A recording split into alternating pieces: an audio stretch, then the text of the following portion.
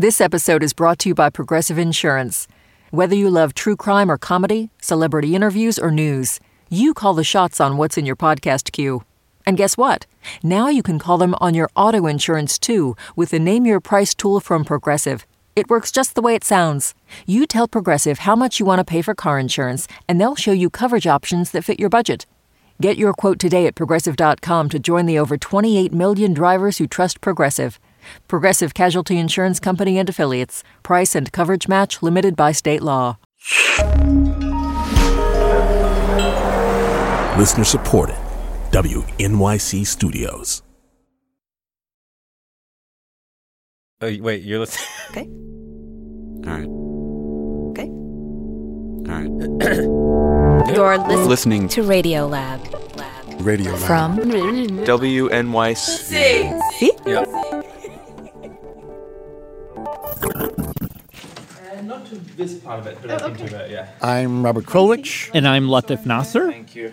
And today on Radio Lab, Robert, I am going to make you wrestle with your most cherished ideal, American democracy. Oh, I see. Okay, great. Wait, hang on a second. I'm just struggling with the earphones. Now I have them on. Okay. Okay, great. And I'm going to start things off by introducing you to Yasha. Yasha Monk. I'm a lecturer on government at Harvard. He studies politics. What was I going to say? Maybe we could just start with where you grew up. Yeah, so I was I was born in 1982. I grew up in Germany, moved around a bunch of different places within Germany as a kid, and then went to college in England. Cambridge. In 2000. And I was kind of studying politics. I was a history major. So Yasha was studying politics, but he was studying it in the past. So he was looking at, going all the way back to the cradle of democracy in ancient Greece and then how democracy came to thrive around the world. But as he was studying that, he was noticing, in the news, he would see in certain countries like France or Austria, there would be these parties, these far-right, ultra-nationalist, anti-immigrant parties that were starting to gain some traction.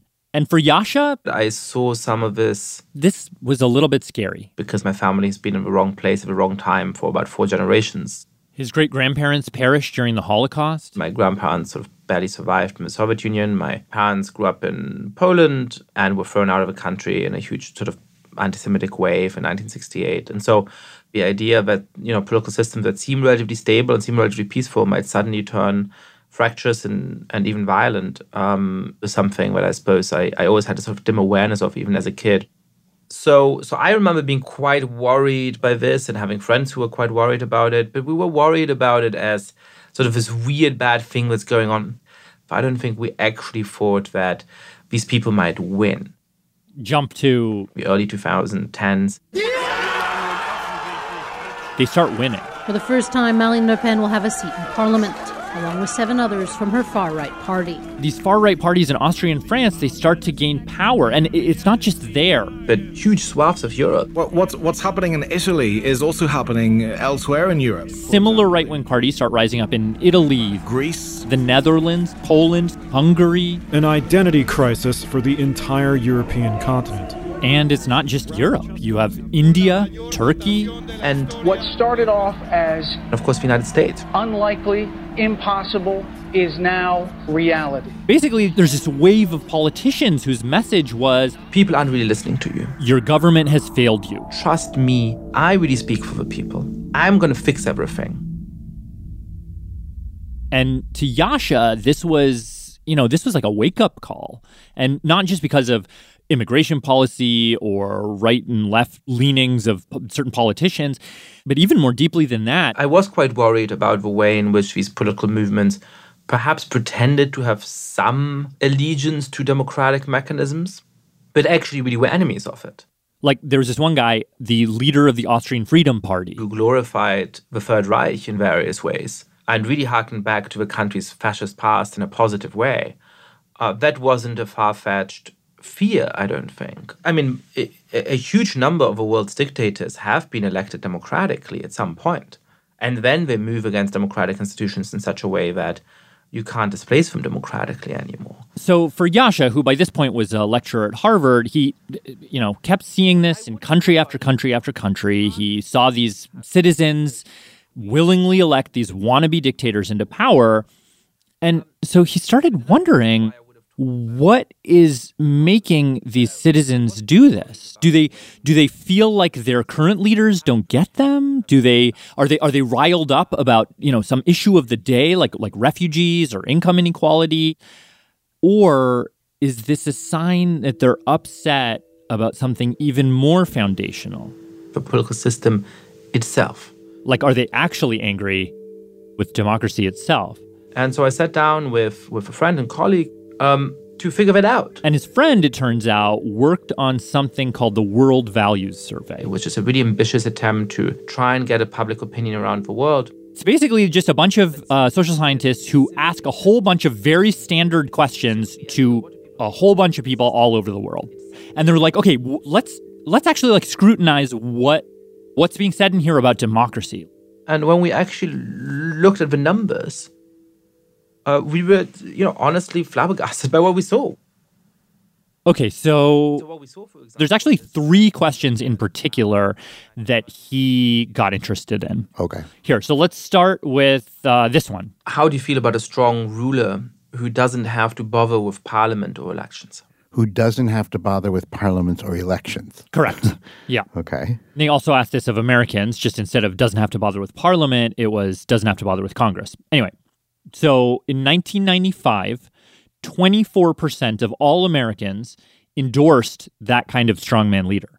24? So, 1 out of every 4. Yeah, but in the last several years, that number has jumped from 24 to 32%. So now it's a third almost. That's, yeah. Yeah. Say a strong leader who doesn't have to deal with Congress or elections is either a very good or fairly good thing. Whoa. Well, that surprises me. It's kind of even more striking in Europe. So in Germany, 1 in 6 people used to like that idea. But now it's 1 in 3. Oh, in Germany, where they should know better. Yeah. In France and the United Kingdom, it was 1 in 4 20 years ago. And now it's 1 in 2. Half, yeah. So every second Brit and Frenchman says, yeah, the idea of a strong ruler who doesn't have to bother with parliament and elections, that's pretty appealing to me. It's not appealing to me. That is not appealing to me. Yeah. Who would say that they like to not be involved in a democracy, which is about being involved? Okay, well, if you think that's crazy, here comes question number 2. Flat out, simple, straightforward. How important is it to you to live in a democracy on a scale of 1 to 10? And when you look at Americans born in the 1930s and 1940s, 2/3 of them give the highest importance to living in a democracy. I say that's really essential. I mean, I agree with, 2/3 seems a little soft to me. Sure, but among Americans born since 1980, it's less than 1/3. Less than 1/3 consider it essential to live in a democracy. What? Less than 1/3? Yeah. So of 100 people, 100 young people, 32, 30, 25 would say, I love democracy, that's very important. And the rest, what would the rest say? It's not the most important thing for them deciding where to live. Okay, well then if this is good, where would you like to, what would you prefer? Would you like to be living? Okay, well that's a good segue to the next question. All right. Final question. Which was about army rule. So do you think that army rule is a good system of government? Army rule. So this is no civilians anymore. Soldiers running the government, soldiers following orders, soldiers giving orders? Mm-hmm. So 20 years ago, about 1 in 16 Americans thought there was a good system of government. In the most recent poll a couple of years ago, it was 1 in 6. Uh-oh. And among young and affluent Americans, it's actually gone up from 6% to 35%. So it's a nearly 6-fold increase. In America, you have 1 in 3 young affluent Americans say, a military rule is a wonderful thing. That's what you're saying? Yeah. Exactly. Yeah. That's misguided or tragic. I don't know which. So Yasha said something, he was like, look, I don't think if the colonels took over tomorrow, 1/3 of Americans would say, this is wonderful, right? I don't think that's actually true, but it does show a deep lack of attachment to the current political system and this sort of sense of, you know what, I mean, let's try something new. How bad could things get? I don't think it could be much worse than what we have today. Here's the thing that gets to me. Let's imagine a well-intentioned but totally authoritarian dictator who takes over, gets used to power, and then, as dictators do, chooses to remain in place forever. The adventure of democracy is that it admits that nothing is ever right. We always have to fix it. And the system has built in it impermanence. Every 6 years, you elect a senator over again. Every 2 years, you elect the congressman over again. Every 4 years, you can have the option to switch presidents. Presidents can't serve beyond a particular point. There will be checks. There will be balances. There will be protection. But the whole thing admits that there's always change and always the ability to change. And this survey you just read me says, nah, we don't believe in it anymore. Well, that's dangerous to me, scary to me. And I think my response is, if that's the case, and I don't argue that people have these opinions, if that's the case, then let's fix it.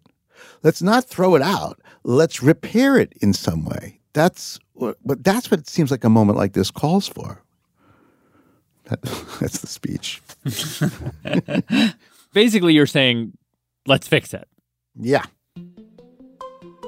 Yeah. Well, I mean, and there's a lot to fix, yes, right? Obviously. There's corporate money and special interest lobbyists and gerrymandering and minority groups who don't get a voice and active voter suppression in a lot of places, the weirdness of the Electoral College, the two-party system in general, where it seems like they have nothing to do except for hate on each other. But the thing is, so just focusing, like, take this very specific week, this week that we are talking about this, there is a midterm election coming up. And so I figured let's just focus on one thing, voting. Like, is there a way to just tweak this fundamental part of democracy? Like, can we change the way we vote so that people don't feel, as many people now do, that they're throwing their vote away, that their vote doesn't count, that their vote is wasted? Okay, so what would you suggest? So what I got is it's kind of an alternate universe. It's a different way of doing elections that could have a profound effect on the way our democracy works. AB, can you hear me? Yes. There we are. Oh, good. Okay, cool. And we're going to start off with producer Simon Adler. Yeah, so in search of democratic inspiration, I called across the ocean to the Emerald Isle to talk to this guy. So my name is AB Philbin Bowman. I currently work for RTE Radio 1 on the Drive Time programme. AB's a radio producer reporter for Ireland's equivalent to the BBC, known as RTE, and he's a self-described election nerd. Okay, so to sort of start from the start, please. The way I would look at this is, American democracy is one of the oldest democracies in the world. It's kind of like a laptop from 1985. Okay. And at the time, everybody was like, oh my God, this is incredible. It's so fast. It's so responsive. You're going to get so much stuff done with this. And to be fair, you did. But you've got to keep updating your operating system. Otherwise, pretty soon your democracy is struggling to deal with things like Facebook news feeds and Twitter and leaves itself open to being hacked by Russia. Now, in Ireland, we got our democracy a little bit later, the 1920s. Okay. And at that point, democracy had moved on from the 1770s, 1780s, when you guys sort of brought in your democracy. And we adopted this, what was then quite modern voting system called PRSTV. PRSTV. Exactly. It sounds a bit like an STD. It does sound quite like a sexually transmitted infection. It does, yes. Oh, this seems like dead in the water for him. Hello. The extended version is multi-seat PRSTV. That really sounds like an STI.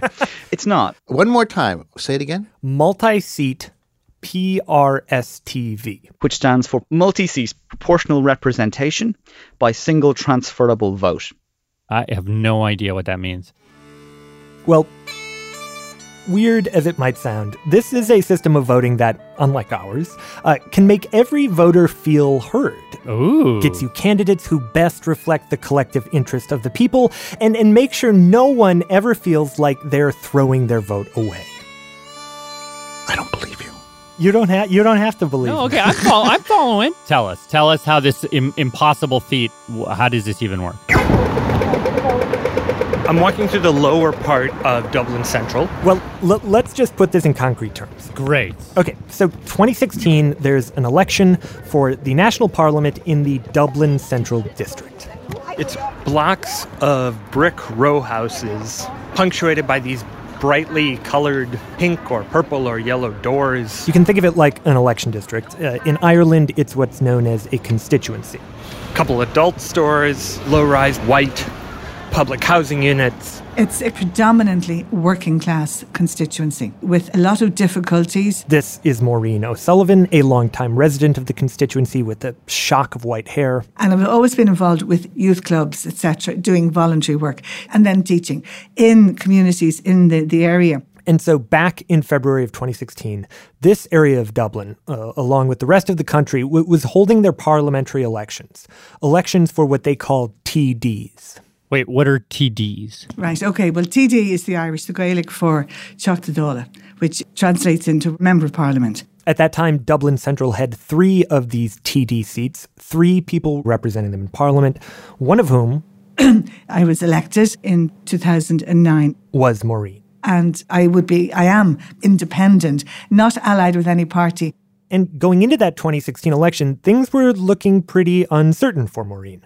First of all, there was a field of 15 candidates running for those 3 seats. And worse, seats 1 and 2 were expected to be snagged quite easily by these 2 high-profile major party candidates. Yeah. This, again, is A.B. Bowman, who actually covered this 2016 election. They're not locked down, but these are people who look like they are going to get elected. And what that means is you've got this wide open field of folks all fighting against Maureen for that 3rd and final seat. Who's our contenders? Well, right. So we're going to focus in on 2 of them. Could I just get you to introduce yourself? Of course. Yeah. So I'm Mary Fitzpatrick. First, we've got Mary Fitzpatrick. Yeah. On the spectrum of American politics, do you know where you fall? But you just have 2 parties. She's pretty liberal, been around Irish politics for a while. Are you interviewing me already? Okay. We're on. And second, Gary Gannon, who's a young community worker. This brash guy with red stubble on his face. Quite interesting, quite authentic. And he's sort of an interesting one to watch. Because he's representing this brand new political party. A plucky upstart. I think that's what they call it in the West Wing. I remember, yeah. Well, and did you have a slogan or anything? Yes, no, I had an amazing slogan. It was very simple. And it was just the one word, if. I stole it completely from an old fable about when the Macedonian army was marching on Sparta. And they sent Sparta a message saying that if we win, we will burn Sparta to the ground, we will enslave your women and kill your children. And Sparta sent back a one-word message just saying, if. Like I said, brash. And then you've got other voices who are left-wing or environmentalist or others. So that's our field. All right. And now here's how things actually work over in Ireland. Voting is underway in the Republic of Ireland as the country elects 157 new members of its parliament. So day of the election comes. As an Irish citizen, you walk into the voting booth, and it's a very, very long ballot. Because it has all of the candidates, all 15 of them, their photo, their name, and then a line next to them. Okay. And this ballot is a key component of that updated Irish laptop of democracy. Because instead of just filling in the circle next to one of those 15, you say, my number 1 choice is this guy, my number 2 choice is this lady, my number 3 choice is this person, and you can go all the way down the ballot, giving preferences to as many different people as you like. You write in a number next to each candidate. How about 1 man, 1 vote?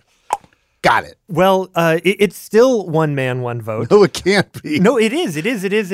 At the end of the day, your vote will only have counted for 1 person. However, in the voting process... You're not just measuring what everyone's first choice is. Like, you might have a favorite choice, but you're not totally equal about the other 3 choices.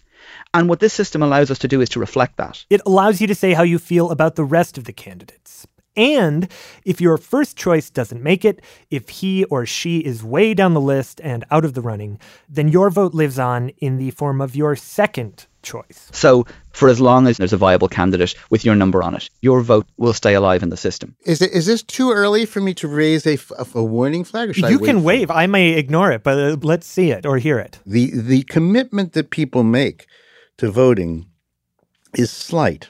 Most of us are into lunch, sports, work, and then maybe on the day of a vote, they have their best friend, so you got to vote for Sally. Like they know one, they're not even going to know seven. Yeah. So the first smell of this is it would take us more time than we want, and we might walk away from this exercise because we don't feel prepared. You can engage with this on whatever level you'd like, Robert. If you only know one candidate's name, you can just put your one next to that person and hand in your ballot and you're done. Or let's say there's a candidate on there you really, really don't like. You can leave them off the ballot entirely. You're ranking your preferences. It's very simple. Fairly good answer. Okay, so let me walk you through how this plays out. So polls close at 10 p.m. on Friday, February 26th. And then all hell broke loose. General Election 2016 on RTE Radio 1 with Rachel English and Sean O'Rourke. The real action begins. It's going to be a day of drama, shocks and surprises. So what happens is we vote on the Friday, and on Saturday morning the votes actually get counted. So for Dublin Central gets counted in one central location, which is the RDS. Let's go first to Ireland's largest count centre, the RDS. The Royal Dublin Society. Sean, thank you very much. Welcome indeed to the RDS where we're this barn-like building with big vaulted ceilings. Big hall, huge amount of noise. Firstly, welcome to the count centre here in the show. Okay, well, I didn't realise we were going to go through the post-traumatic trauma of the whole thing. I've kind of blacked it out. No, I'm joking. Actually, it was lovely. The doors open at 9 o'clock and I arrived. There's a throng arriving. This is Mel. Mel Mockyaboon. He's a campaign worker for our endangered incumbent, Maureen.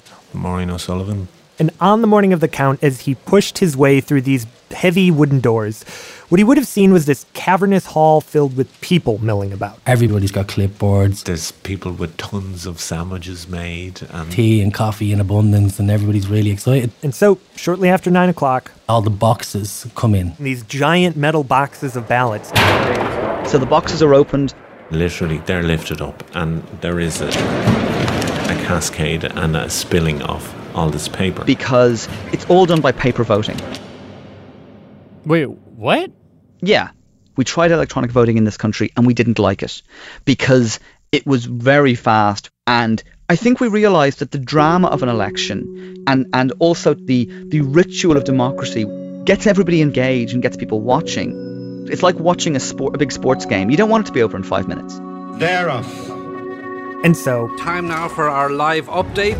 I have to warn, as we always do at this time on this day, we're talking tallies first of all, which obviously can skew the results. Not just at the RDS and not just for Dublin Central, but all across the country. Vote counters are dumping boxes of votes and going through them and putting them into stacks. First, in Kilkenny is Justin McCarthy. Rough bundles, in no particular order. 75% of the boxes have been tallied here, and they include And so all early on here, the counters are just trying to get a handle on how many first choice votes each candidate is getting. From Cavan, Audrey Carville. 100% of the boxes are open and well, the ballot counters are doing this official count. There's another group of people standing next to them up the Atlantic Way in Donegal doing their own unofficial calculations. Yes, definitely. The tally men. 88% of boxes opened and tallied. From Cork North Central. All boxes opened, all sheets tallied. These tally men, there are several of them put forward by each candidate, and they're just looking over the railings, waiting for you to turn that ballot. Brash upstart Gary Gannon again. So they can shout out the name of the person that got the number one preference. They're like, Gannon number one, Gannon, Burke, and they're just counting them up. And what they're counting is number one. Yes, they're shouting out and tallying the first choice labeled on each ballot. So you have an understanding whether you're at the races or not.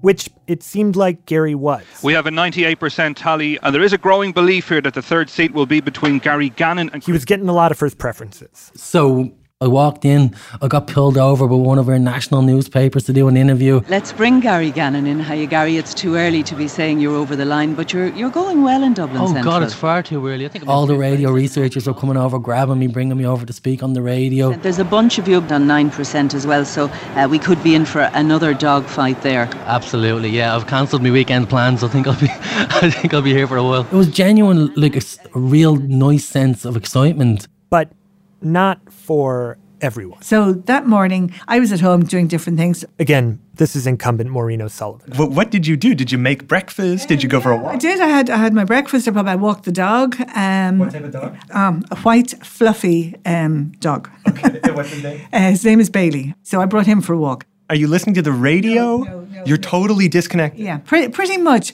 I let my campaigners go over to be part of the tally. Campaigners. It's starting to kind of including Mel. So within the first hour, from some of the tallies that we were seeing, like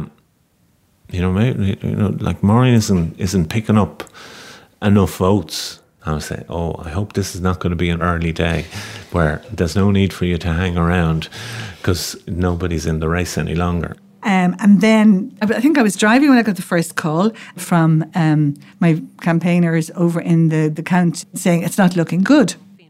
Was elected. Let's go back now to the busiest count centre of them all, to Mary Wilson in the RTS.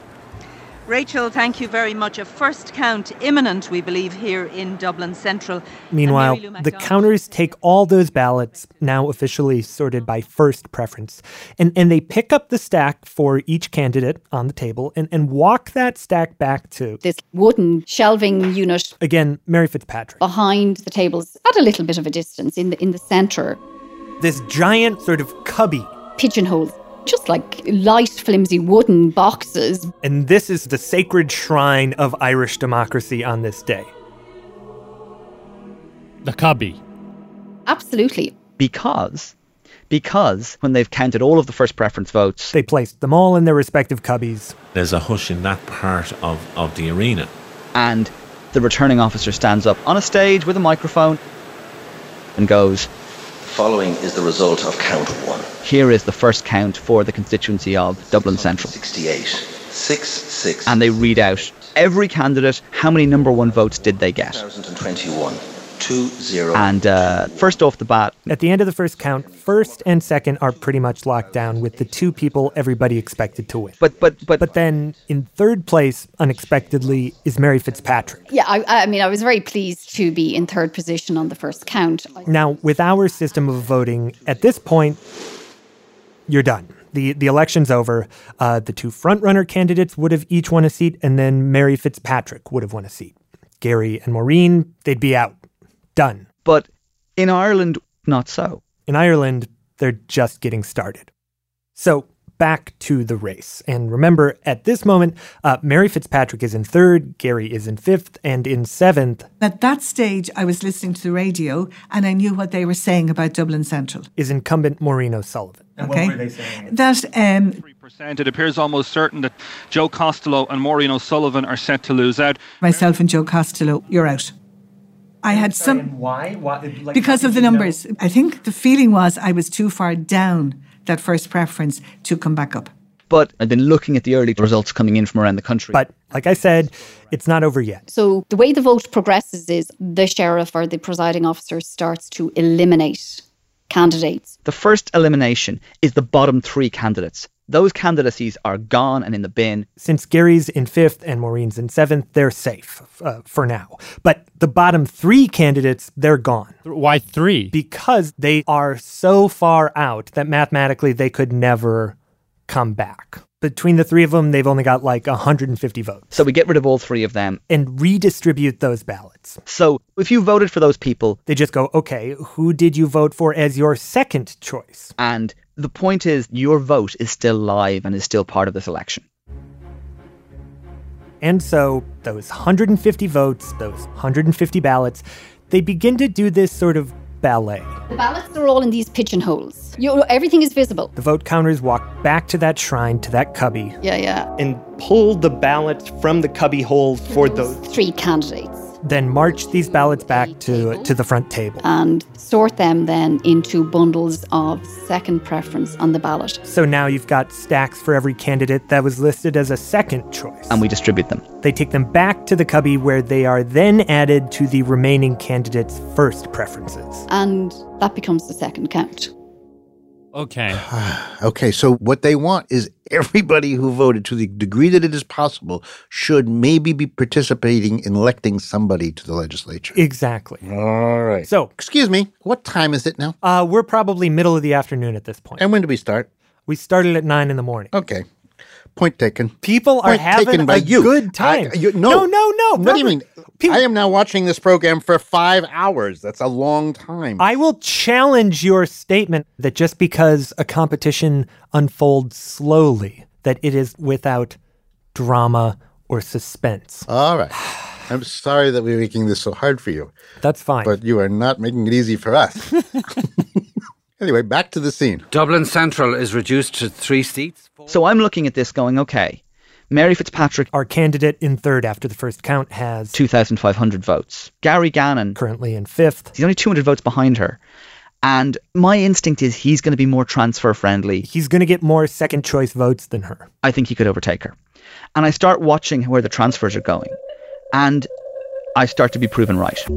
Gary Gannon of the Social Democrats did very well on transfers. So count 2, Gary Gannon is getting 20 votes and Mary Fitzpatrick's only getting 2. Count 3. The whole process repeats, knock somebody out, do the ballot ballet, redistribute those transfers. Gary Gannon picks up 60 votes and Mary Fitzpatrick only picks up 7. So he's gaining on her already. They're talking about me. They're asking, who is this guy? Where does he come from? All of these things. And then I was getting phone calls. Mary's stock is falling while Gary's Mary's stock is staying static. You know, we were struggling for transfers. That was the issue. She's not going up much and the others are gaining on her. So, yeah, it's painful. It's not pleasant. And bear in mind, you've still got other people picking up votes there. We're seeing little pickups for Maureen. Maureen picked up 49. But not a lot. We're moving ahead slowly. Okay, we have a Dublin Central count coming in. Count 4. Again, eliminate the bottom candidate, redistribute those votes. This time around, really not much changes. Then count 5. The next person going out has got 800 votes. 31 of them go to Mary Fitzpatrick, but also 190 of them go to Gary Gannon. Gary Gannon has surprised a lot of people in his ability to pick up transfers from... And Gary Gannon has just jumped into 4th place. We've got quite a fight now on our hands. The standings as they are. So the places are Mary Fitzpatrick in 3rd place. She's just barely holding on. In 4th, hot on her heels, is Gary Gannon. And then way at the back of the pack, still in 7th, is incumbent Maureen O'Sullivan. That's the state of play at count 5. Count number 6. Oh, here we go. Continuing coverage. Michael Gallagher is here. We're back. This is where two big things happen. Everybody's having their own conversations, obviously. One, Mary Lou MacDonald of Sinn Féin in Dublin. Mary Lou MacDonald of Sinn Féin, one of the front runners expected to take a seat, gets over the line. And also, I'm walking around just hugging people. Gary Gannon now jumps into 3rd place. It was invigorating. Pushing Mary Fitzpatrick out of a winning spot. Like that, it was on the transfers I got caught. And that's it. She never recaptured it. So the woman who under our system would have won off the bat, she lost out. That is it. You know?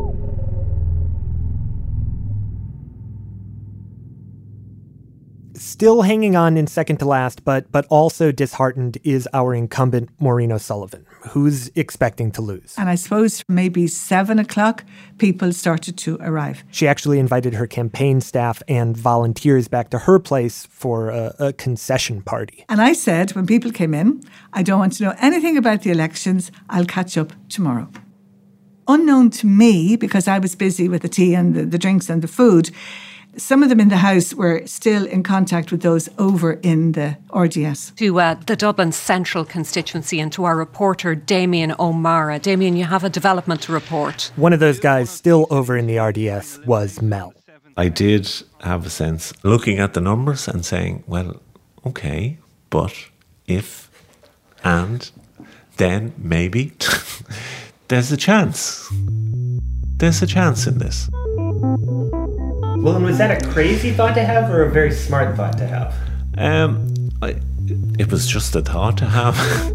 Because despite the fact that all day the media had been saying that Maureen was out, Maureen O'Sullivan set to lose out. Outgoing TD Maureen O'Sullivan. Maureen O'Sullivan might be eliminated. At count 7, something starts to happen. 3 furlongs to go. Coming around the bend, Gary Gannon looks like he's in pole position. but all of a sudden we weren't reallocating people's second preferences or their third preferences. We'd got to the stage where we were reallocating people's fourth, fifth, and sixth preferences. Because keep in mind, most people's votes are still sloshing around the system. And at this point, not only has their top choice been knocked out, but their second and third as well. So their vote is now being cast for their fourth, fifth, or sixth place choice. And a lot of those, they start going to Maureen. She's known people for years, been elected twice previous to that. So even people who weren't voting for number one, number two, number three, their votes were still carrying past the fours and the fives and just mauled me on those transfers. So we go to count 8. Beginning to make a bit of ground into the straight. Maureen makes this massive jump, vaulting her ahead of 2 opponents into 4th place. Now, just a couple hundred votes behind Gary. Right. Did you have any sense this? No, because I didn't have the television on. And they decided not to tell me, not to raise my hopes. We're on the 9th count at the moment. So, the 9th count. The situation is that another candidate is axed. They redistribute her votes. It's coming down. It's coming down to it. And when they count up those transfers, does that mean then that Gary Gannon is likely to be elected, or what's the situation there, Michael Gallagher? Maureen gets some 300 more transfers than Gary, meaning suddenly Gary Gannon is precisely 8 votes ahead of Maureen O'Sullivan. Oh my God, I did not see that coming. She's within 8 votes of him. Around 9:45. But Maureen, meanwhile, is still convinced she's going to lose. She's actually heading down to the count center to concede the race. I said to myself, I should go over and concede. So came out into the car, and as I'm driving over to concede, I was just at the traffic lights, I can picture it. And at that stage, the phone call comes. She looks at her phone, and it's one of her campaign staff calling. I thought, why are they ringing me? Is it to hurry me up to get over or whatever? But in fact, they were calling because in Dublin Central. But Brian Dowling, you've been, just as I mentioned your name, Brian, we're going to Dublin Central. My last time up. This is the result of the 11th count for Dublin Central. And I deem the following candidate to be elected, and they are Maureen O'Sullivan.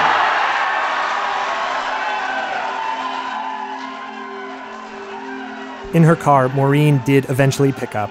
And then it was, where are you? You're about to be elected. You're going to be elected. She put down the phone, drove to the count center, and when she arrived...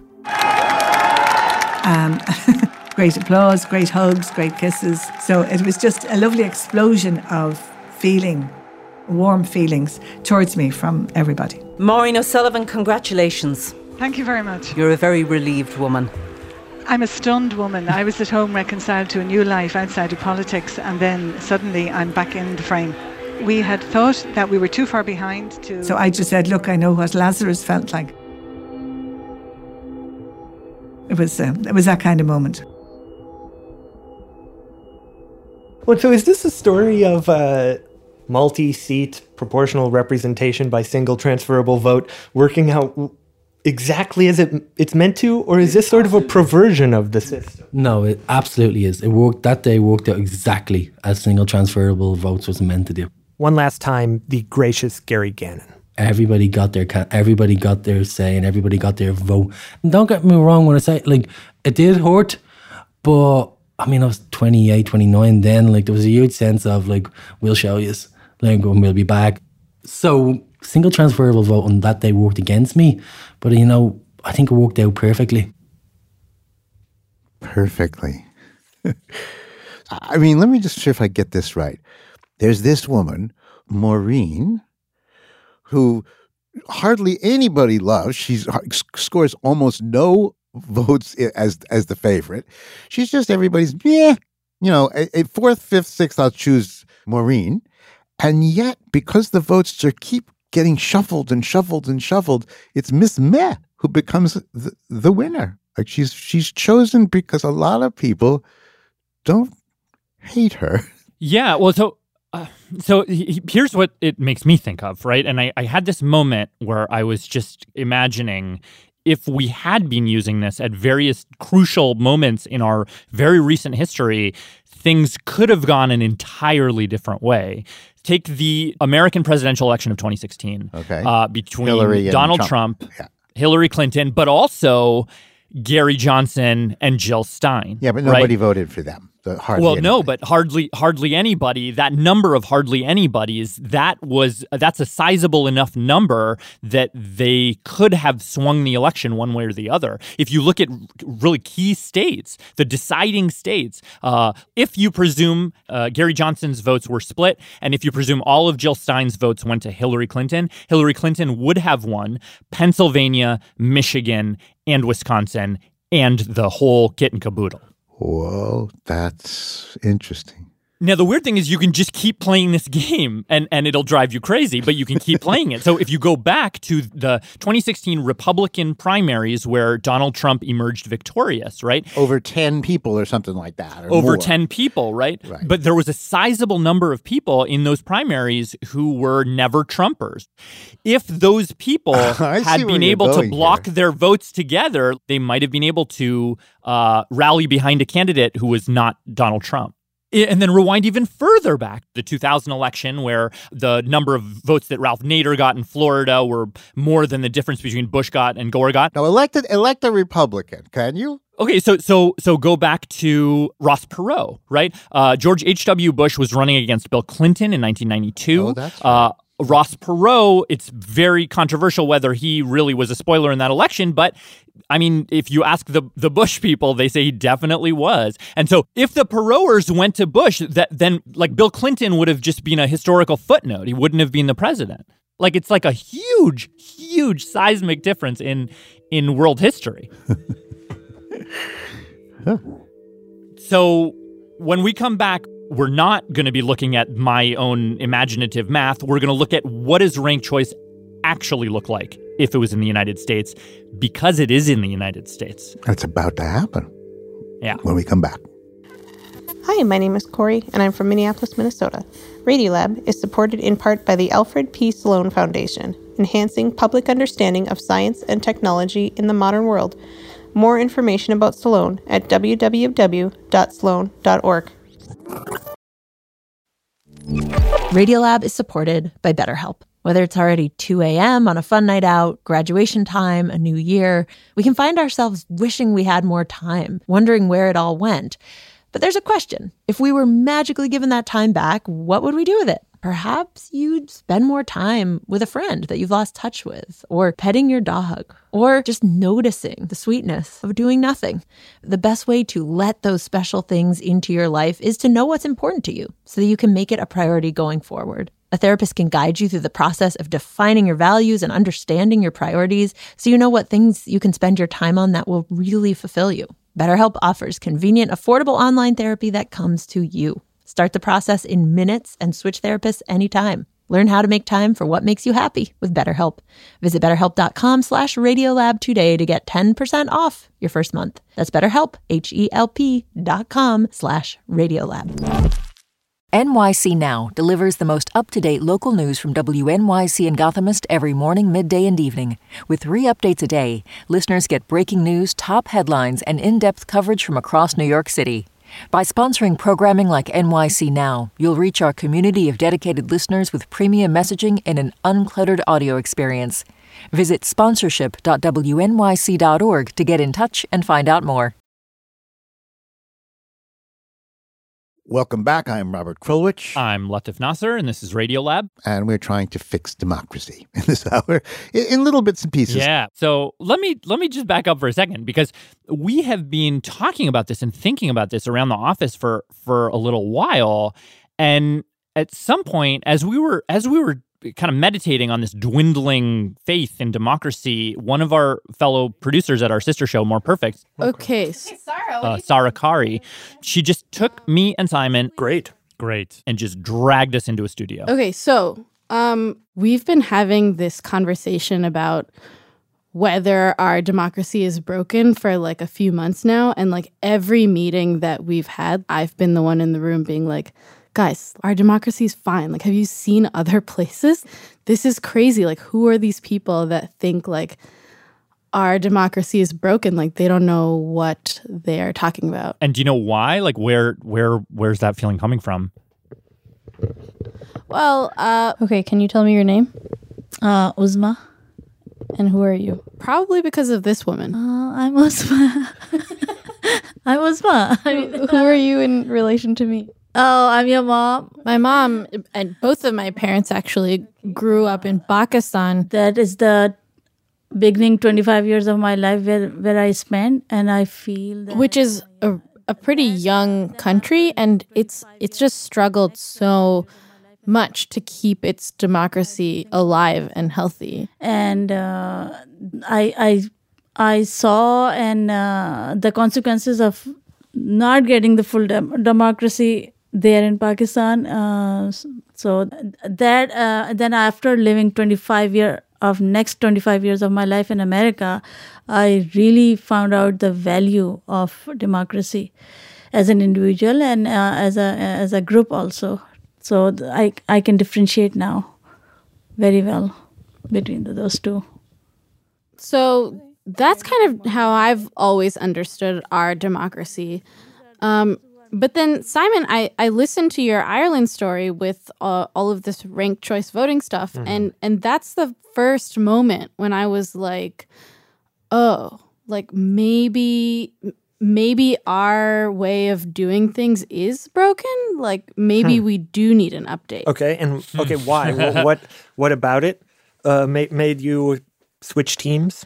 Because it made me suddenly aware of the fact that in our system, candidates don't actually need a majority of the votes to win. Right. So you have candidates who then make that calculation where they say, I only really have to win the votes of people who are in my base. And if my base is bigger than everybody else's base, then like screw everyone else. Yeah. It seems like in a democracy, most people should vote for the person who wins, not just that the person who wins is going to have the biggest base, totally. like a bigger base than everybody else. Like it should be that most people are in some way, in some preference, supporting the person who comes to power. Yeah, exactly. And it's funny, like when I heard about ranked choice voting, I was like, oh, like this system is so cool because I feel like it addresses that exact problem. And so I totally got sucked into it and I started looking around, and it turns out there are a bunch of people who think that this could be used here in the US. And not only that, it already is. And when I asked around, a number of people pointed to this moment in 2000 with the election when Bush loses the popular election, but he wins because he wins in Florida. And so people look at the results in Florida and see that a bunch of votes that might have gone to Al Gore, they go instead to Ralph Nader, who then becomes, sort of notorious as this spoiler that maybe ruined the election for Al Gore. And after 2000, at that point, you do see some cities that start to adopt ranked choice voting at the local level. And so what I did is... Okay, I'm putting my phone on airplane mode. I grabbed Latif, and we kind of did this cross-country ranked choice voting tour. And the first place we're going to start with... Hello, San Francisco? Yes, San Francisco is here. Is San Francisco. Is this Dominic? Yes, this is. Oh, hey, Dominic, what's up? Hi, what's up? So this is Dominic Fracassa. Check, yeah. He used to do radio. You got the pipes for it, Dominic. Hey, let me know if you need any ad spots so we can get right to it, Okay, cool. But now he's a reporter at the San Francisco Chronicle. I'm a City Hall reporter for the Chronicle.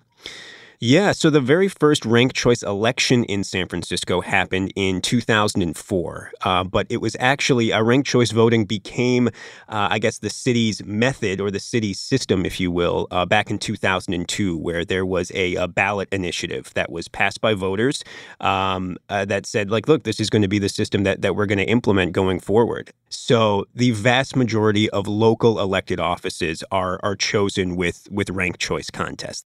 So city council, the board of supervisors, the school board, our assessor recorder. And in one very specific election, the case in the mayor's race. Okay, great. I can't believe this was just a few months ago.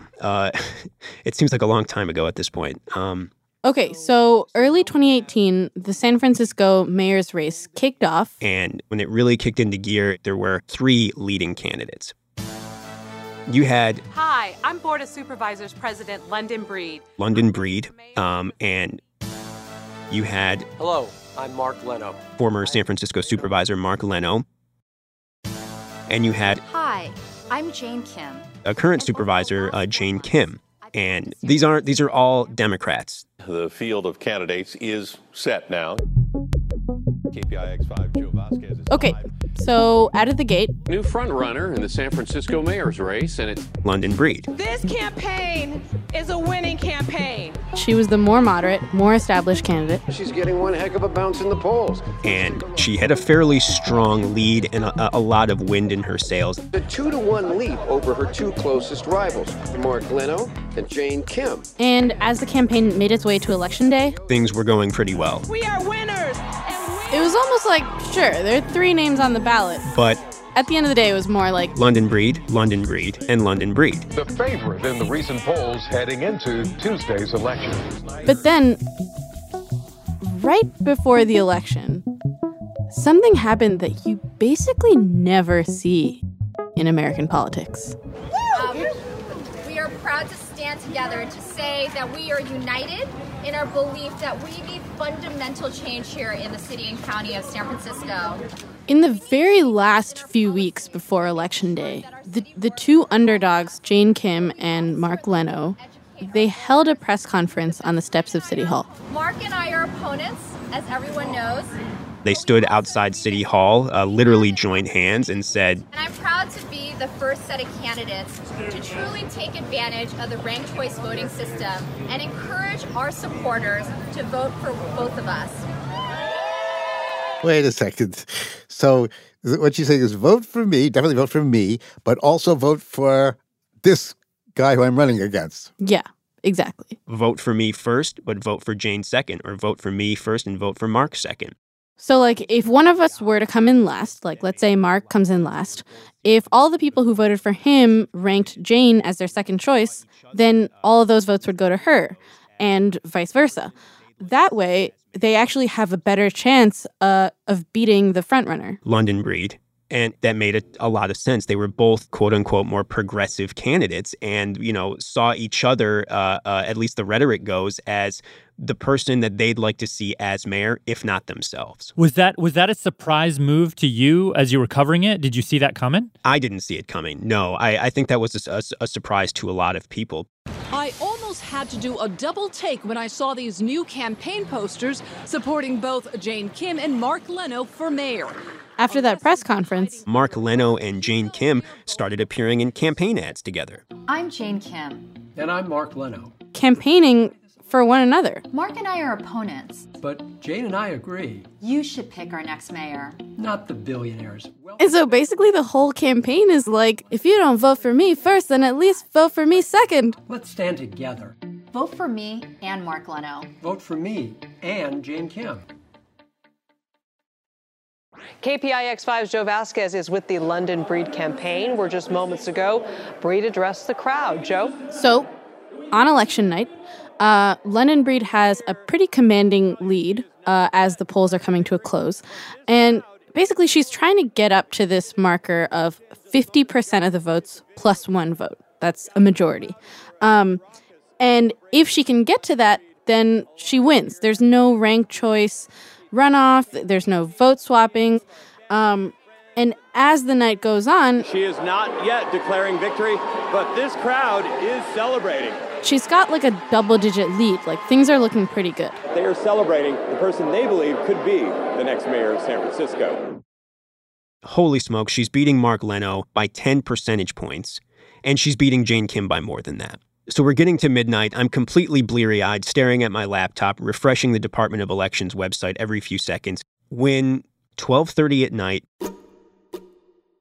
it happens. In the early returns, London Breed had a sizable lead, but she didn't reach 50%. She came in just shy of 50%. So the ranked choice voting system kicked in. And all of a sudden, this entire race has changed.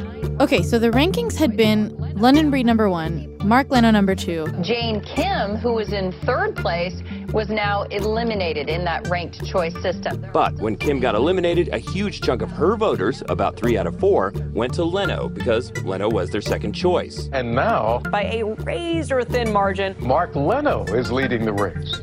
The Kim Leno strategy had come to fruition. He's up 0.84%, the slimmest of leads. The mayor's race is still too close to call. The race would actually drag on for days. As more ballots got counted. Tens of thousands of outstanding ballots. We didn't have a mayor chosen until, I think, 8 days later. When, in a gymnasium packed with screaming supporters, out walked the new mayor of San Francisco, London Breed. Yes, I'm your mayor. Mark Leno came up just short. He came within 1.1%, or a little over 2,500 votes. Oh, man. So, I mean, okay, it didn't work in that he didn't win, but you can't say that it was completely ineffective. And so ultimately, what did people think of this whole, like, Mark Leno, Jane Kim coming together? People saw the dual endorsement strategy as gaming the system, as saying, look, they are doing this in order to keep London Breed from winning. And that was at your paper, right? That was the editorial board? Yeah, our editorial board said as much. You know, and I think that's not just the ed board. I mean, people do feel that way, that it was this strategy, you know, especially London Breed supporters who saw a teaming up, a piling on. And, you know, in this, I mean, just to kind of just very quickly just zoom out all the way, I think people just find that weird in a country in which politics ends up being a zero-sum game oftentimes, in which you are, you know, relentlessly attacking your opponent, beating them down. Yeah. Exactly. But at the same time, that's very much, you know, there might be some people at my own newspaper that disagree with me, but I think that's very much in the spirit of what ranked choice voting invites. Coalition building. Now, Dominic wanted to be clear that in the case of the mayor's race, this coming together of opponents... I don't want to make it sound like it was just some kind of kumbaya thing, you know, because that wasn't the case. But at the very next stop on our tour, we actually found that case. The kumbaya case. Hey, Curtis, are you there? Yeah, I am. Which, also on the line, we have Latif. Hi, how you doing? Hey, what's up? We heard about from this guy. Curtis Gilbert, and I'm a reporter at American Public Media, but I used to be a reporter at Minnesota Public Radio. So Curtis told us in Minneapolis, they actually started using ranked choice voting in 2009. But it's gotten much more interesting since then. So in 2013 was the first time Minneapolis actually had like a competitive mayor's race under ranked choice voting. There's a record-breaking number of candidates vying to succeed Minneapolis Mayor R.T. Ryback, who's stepping down at the end of this year. 35 candidates signed up to run to replace him. Oh, wow. Oh. Yeah. Curtis Gilbert covers Minneapolis politics. He joins me in studio. Boy, you're going to be busy.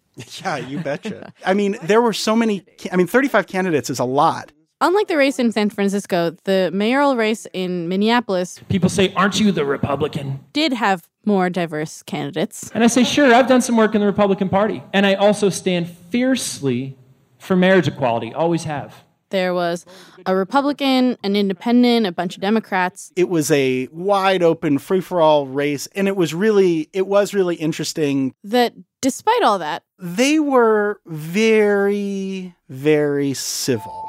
Thank you very much. It's nice to see you're not utterly infallible. I always thought you were. No. Very, very gentle to each other. We won't be rude with each other because it doesn't benefit us to be rude with each other. Right. And this is one thing that, you know, the advocates of ranked choice voting sort of look at as a positive. You know, voters are turned off by negative campaigning. And there's a theory that goes that if you're hoping to get like second and third choice votes, you'll be much nicer to your opponent so you don't alienate their supporters. So maybe you get a second or third choice vote. And it did seem like there was an element of that playing out in the race. I will talk more about the issues because I think I've run out of time. Thank you. So at worst, there was like some light ribbing. They said we could finish our sentences if we run out of time, but I think that was a run-on sentence. There were polite stage logistics. Getting out of that chair is a little challenging, so we may want to pass the microphone around. And thank you. Thank you, Jackie. Plenty of thank yous. Yeah, I mean, the most remarkable one of all was the final debate. Don Sam Singers. Ready? I was there, and it was in a church. I think it was in downtown Minneapolis. I can't remember what the church was. And at the end of the debate, the candidates, and I think there were 8 of them, all kind of put their arms around each other. And one of them suggested that they all sing. Anymore, but I was present in my high school. Kumbaya, my Lord, Kumbaya. Kumbaya. Kumbaya, my Lord, we're submissive. Kumbaya. No. After the debate? After the debate. Oh, Lord, Kumbaya. That's going on Instagram. It's the farewell tour.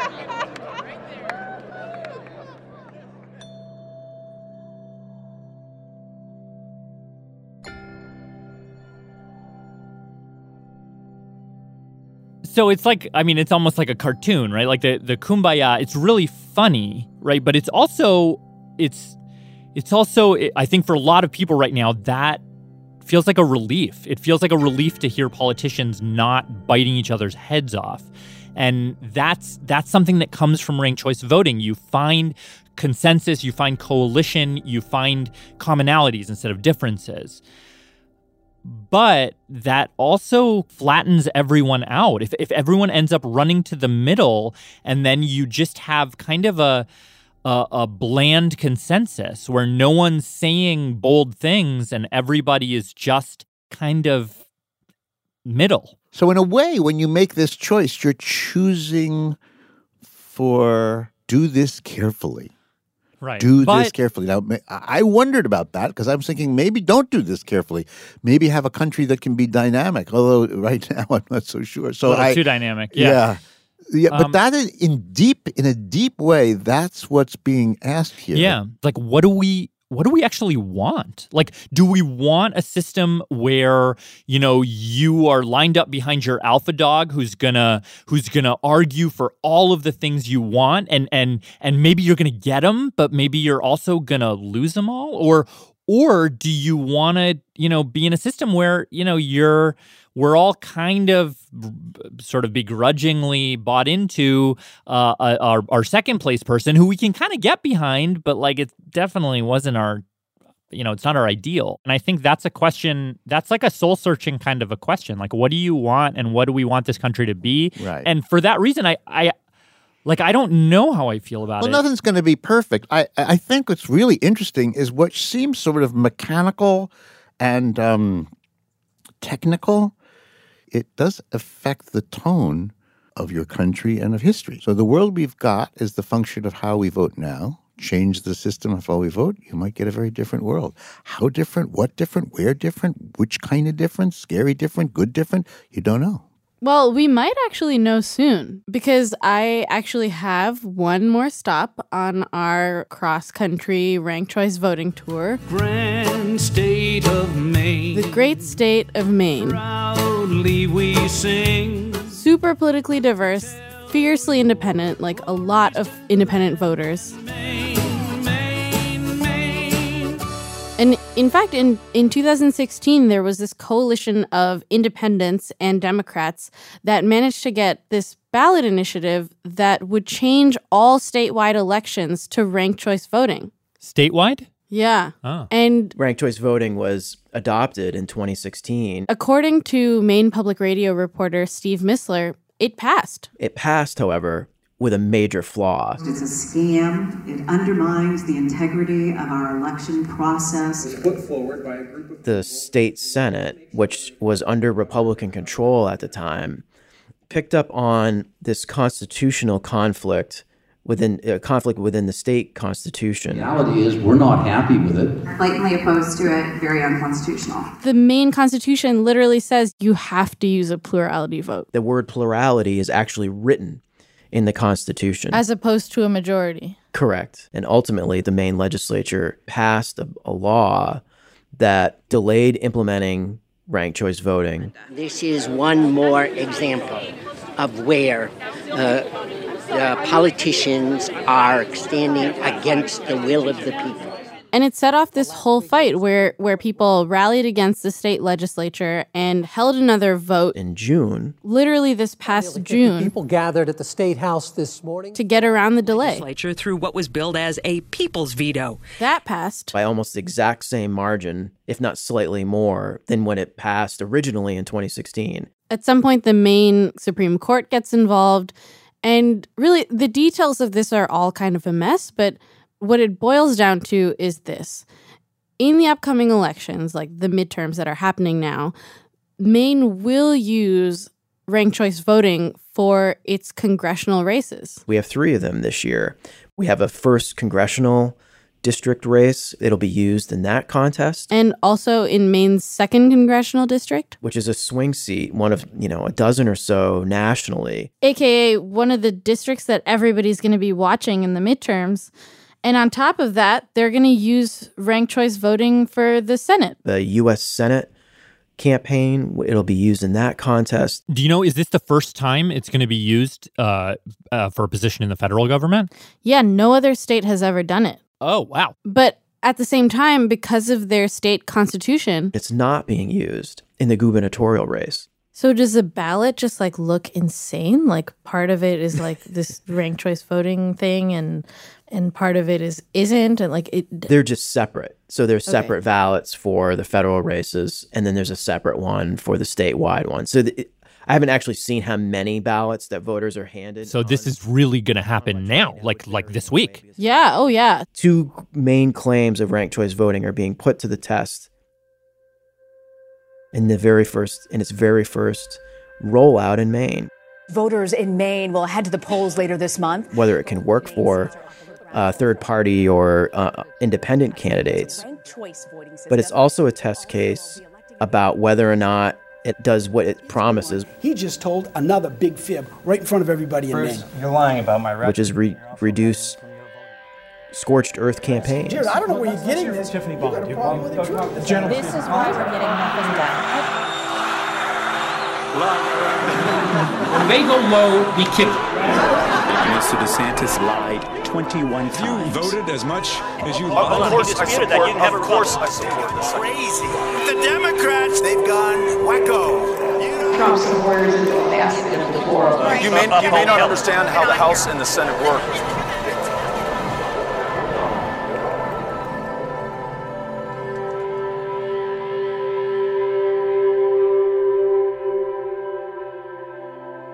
But also, I guess I just wonder if the people of Maine are going to come out of this election feeling a little bit more like democracy is working for them.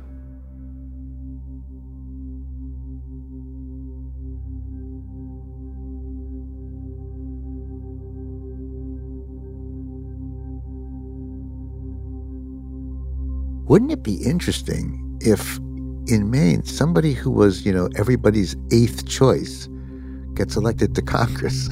It could happen. I don't know. We'll see. Yeah.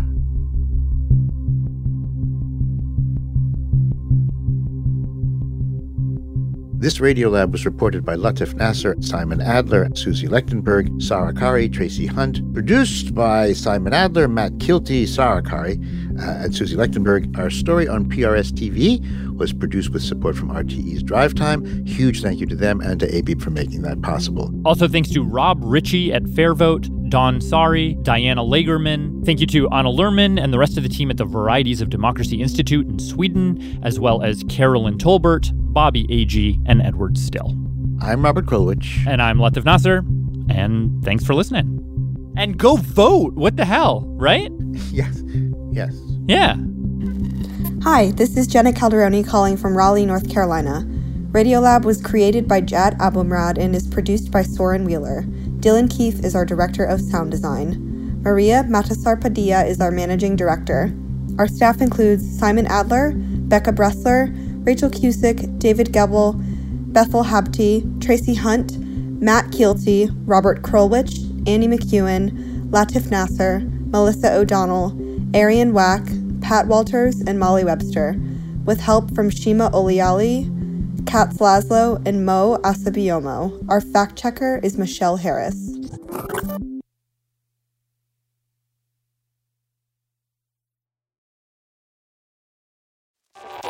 Radiolab is supported by the John Templeton Foundation, funding research and catalyzing conversations that inspire people with awe and wonder. Learn about the researchers making the latest discoveries in the science of well-being, complexity, forgiveness, and free will at templeton.org/podcast.